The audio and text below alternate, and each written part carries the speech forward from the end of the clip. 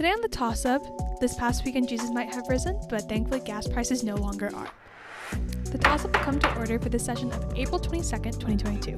I'm today's speaker, Prisha Singh, and welcome to the Apolitical Politics Podcast for people who really hate politics podcast. To start off today, the chair recognizes the Texas legislature. There isn't much going on in the Texas legislature right now, Madam Speaker, so back to you.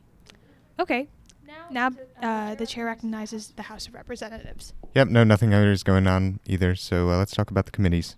So actually, two committees met this week in the House of Representatives. The first committee was on the Subcommittee of Government Operations, and it was on the IRS.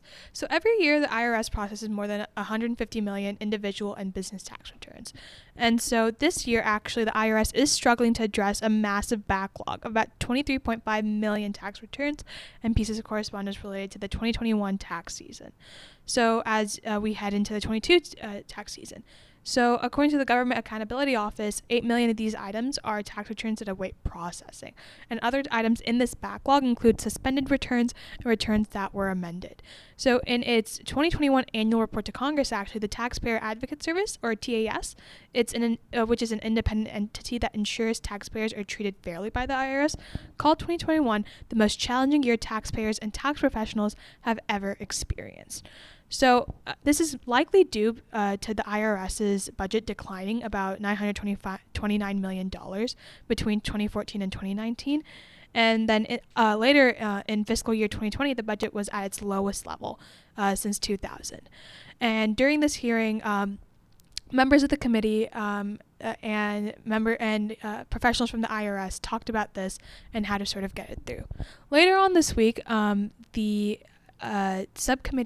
the Committee on Science, Space, and Technology and the Subcommittee on Investigations and Oversight met to discuss electric vehicle batteries and critical mineral supply chain.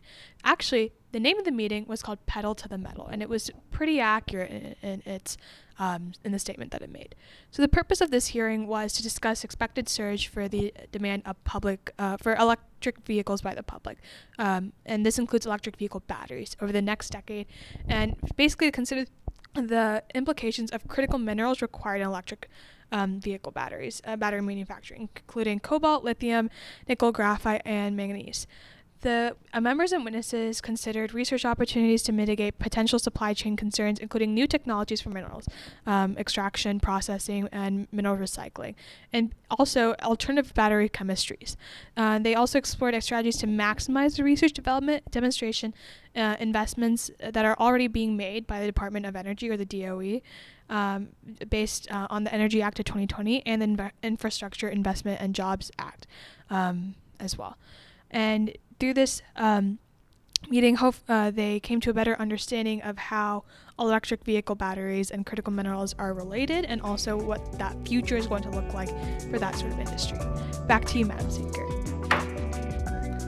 Well, that's all for today on the Tossup. Join us next week on April 29th, where hopefully something else will have happened in the state of Texas or in Congress.